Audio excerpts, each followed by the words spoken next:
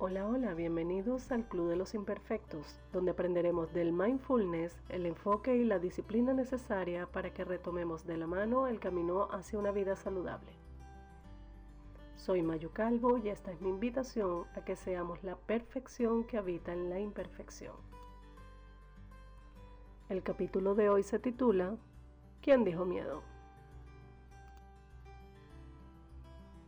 El título de este episodio se refiere a un llamado a la valentía, a no dejarnos vencer por las excusas del tiempo, de las condiciones exteriores, de cumplir como sea el objetivo que estamos trazando, que en este caso es el de entrenarnos 3 veces por semana. La media en promedio de la temperatura que está haciendo donde yo me encuentro, que estamos en pleno invierno, es menos 12 grados centígrados, lo que equivale a 10 grados Fahrenheit. Salir a correr después de estar todo el día ocupado bajo esas condiciones es el caldo perfecto para llenarnos de excusas y simplemente evadir aquello por lo cual estoy luchando. No ha sido fácil. Lo bueno de este proceso ha sido que una vez que estoy en ello, me siento muy bien y me siento con más energía, más positiva, tengo ganas de volver a entrenar y eso ha sido un plus en este proceso que apenas cumple una semana, donde perdí medio kilo, que lo que equivale es más o menos a 1 libra algo. Está bien, voy lento, pero creo que voy seguro. Ojalá pueda continuar con mi meta, con mi objetivo, porque los efectos son inmediatos. Este podcast no busca darles consejo profesional ni nada, simplemente estamos tratando de reunir a través de varios episodios con el Club de los Imperfectos las contribuciones que varios especialistas de la salud nos han hecho en la revista Vida, Saludable. Por ejemplo, en el informante de Memphis, lo dije la vez pasada, en la sección de Vida Saludable está el artículo donde están varios de los resources, programa de alimentación, reducir las porciones, tomar agua. Son cosas tan sencillas que todos sabemos. El detalle está en empezar a aplicar aquello que los médicos y los especialistas nos recomiendan, que es que nos cuidemos por dentro, no solo para vernos bien por fuera, sino para poder funcionar de manera ideal. Los cambios que experimento a nivel emocional han sido también bien tangibles. Esta semana he estado bastante en control de lo que me sucede, muy enfocada.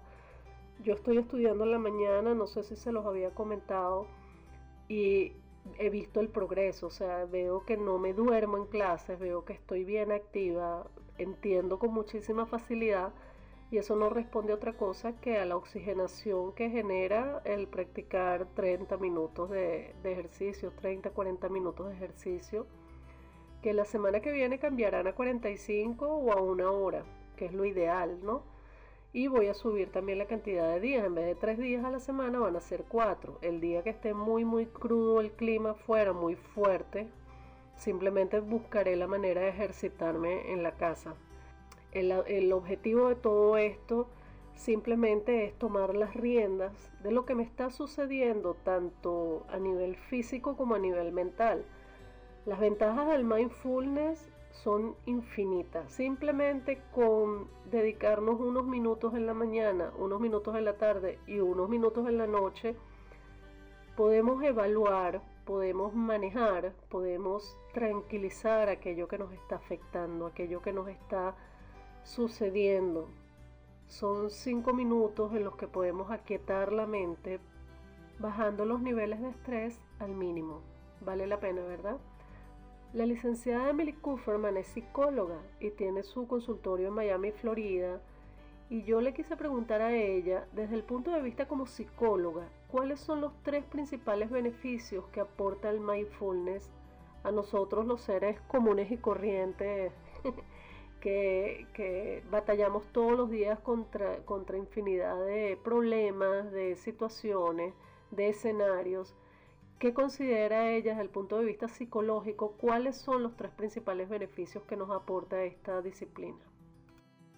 Pues la práctica del mindfulness o atención plena no es más que un hábito de autocuidado que está lleno de muchísimos beneficios importantes. Principalmente podríamos definirlo como el arte de hacer consciente las sensaciones que tenemos en nuestro cuerpo. O sea, esas sensaciones que normalmente dejamos pasar por desapercibidas. Todo lo que hacemos así sin darnos cuenta, o sea, por ejemplo, comer, bañarnos, hasta incluso caminar, o sea, hacemos eso de manera autopiloto, sin ni siquiera prestar atención que realmente estamos haciendo esto, estamos yendo de un lugar a otro. El mindfulness, la atención plena, se trata de hacer todas estas cosas cotidianas de manera más consciente, prestando más atención a lo que sentimos, a lo que hacemos. Entonces yo podría decir que son muchos los beneficios que trae. Además, te ayuda a sentir tus emociones, a no juzgarlas, a aprender a decir, por ejemplo, estoy triste y eso está bien, no tiene nada de malo. Tengo permiso de sentirme así, o estoy molesto y eso está bien, en lugar de lo que uno tiende a hacer. Ay, porque estoy triste, no puedo estar triste, no tengo que estar así, controlar. El mindfulness te ayuda a soltar ese control. Y bueno, eso es un gran beneficio para la salud en general, y eso me trae como al tercer beneficio que podría mencionar, que vendría siendo todo lo que aporta el mindfulness para ayudarnos a manejar el estrés, la ansiedad, la angustia. O sea, esto es una práctica que nos lleva a un estado de calma, serenidad, incluso hasta claridad mental, lo que naturalmente empieza a reducir nuestros niveles de cortisol, o sea, de la hormona encargada de liberarse en situaciones de estrés y angustia. El mindfulness ayuda a que esos niveles se balanceen más, se reduzcan, y de esta manera uno puede empezar a ver todas las cosas de otra perspectiva, una perspectiva más sana, más saludable. Por eso pienso que son muchos los beneficios del mindfulness, pero el resultado principal es que al hacerlo un hábito nos ayuda realmente a enfrentarnos de otra manera a todas las situaciones que nos estresan, que nos traen ansiedad, que nos amargan en realidad. Entonces, resumiendo un poco, tenemos 3 puntos importantes. El primero, que el mindfulness nos aporta atención plena para no andar con el piloto automático colocado, haciendo todo lo que tenemos que hacer sin darnos cuenta de qué es lo que en realidad nos está sucediendo y afectando. 2, nos ayuda a sentir y aprender a no juzgar lo que estamos sintiendo. Y 3, nos enseña a sentir el momento presente. Excelente. Vamos a irnos a un ejercicio de práctico para que sepamos bien de qué va todo lo que hemos estado hablando en el podcast relativo al mindfulness.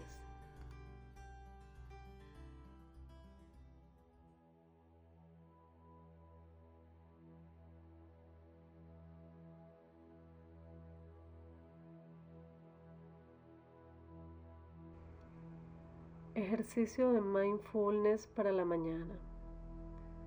Emerges del sueño. Aún dentro de la cama, asegúrate unos segundos de estar presente aquí y ahora. Antes de lanzarte hacia el futuro de todas las tareas que te esperan, pregúntate a ti mismo, con amabilidad, qué tal has dormido y cómo estás. También puedes simplemente sentirte amaneciendo un nuevo día, poniendo toda tu atención en las sensaciones físicas, el peso de tu espalda, el contacto de tu piel contra la cama, el roce de la almohada y de las sábanas, el peso de tu pijama contra tu piel.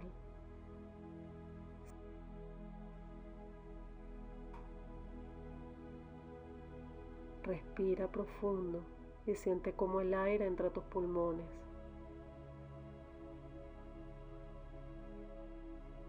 Llénate de agradecimiento porque este va a ser un buen día.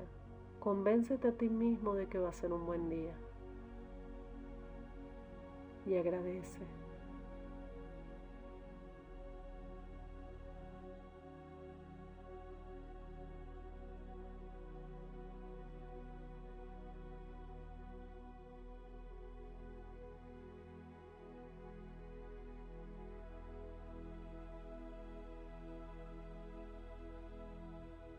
Luego lentamente te sientas y apoyas ambos pies en el suelo y agradece el contacto.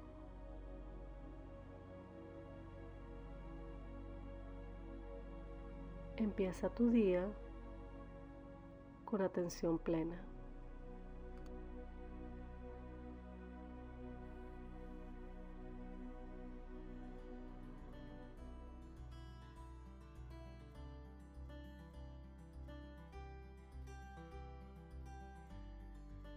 El segundo ejercicio de Mindfulness para el día de hoy es el de atención plena para poder dormir.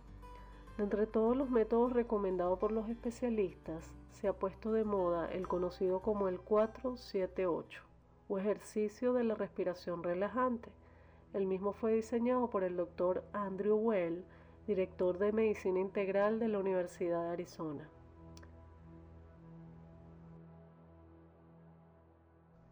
Para esta práctica debes estar acostado.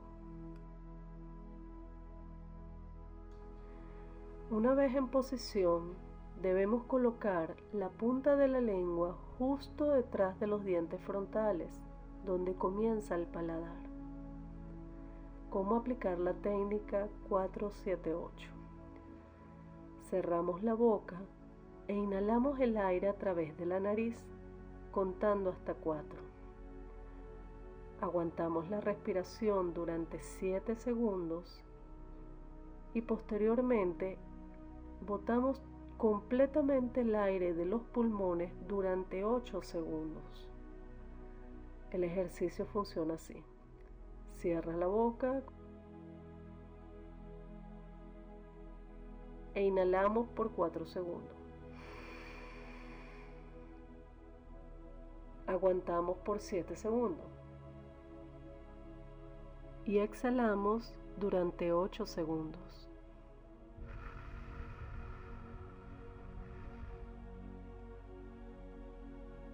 El ejercicio se repite tantas veces como sea necesario. En mi caso particular, no recuerdo llegar a más de 4 o 5 veces haciéndolo, pero cada persona es diferente. Es una técnica muy buena de oxigenación, de respiración y de atención plena para poder dormir.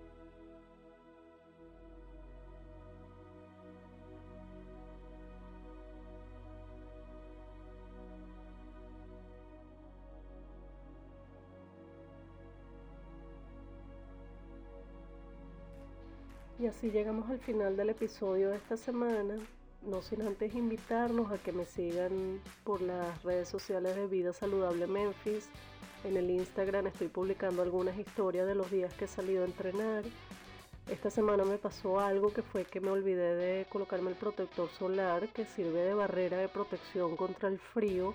Acuérdense que estoy saliendo a caminar, a entrenar a temperaturas bajo cero y pues una hay que vestirse con varias capas de ropa y la segunda tengo que ponerme protector solar para poder cuidar la piel que está expuesta.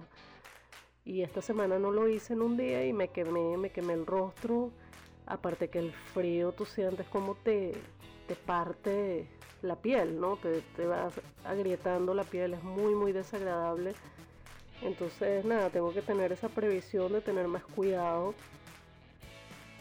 Tuve que comprar unas especies de clips, de clavitos para los tenis, para no resbalarme en la nieve, en el hielo. Pero aún así, uno ve cierta cantidad de otras personas entrenando y eso también me da como que ánimo para seguir haciéndolo. No, ya me di cuenta que no hay que tenerle miedo al clima, que todo es cuestión de adaptarse y en ese camino voy.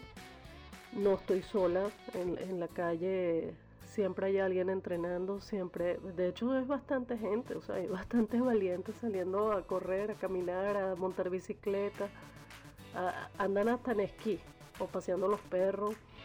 Entonces es una sorpresa bonita ver que mucha gente valiente en la ciudad, mucha gente que pone por adelante el estilo de vida al estar encerrado en la casa quejándose de los kilos o quejándose de que fastidio el clima, que es muy frío. Y todo está en la mente, o sea, todo está de verdad en la actitud que tengamos para enfrentar el día a día, el estar de buen humor, el estar de mal humor. Sí, puede hacer un frío del diablo, pero si uno utiliza la ropa adecuada, se protege como tiene que protegerse, pues está bien cuidado allá afuera y no pasa mayor necesidad con el frío.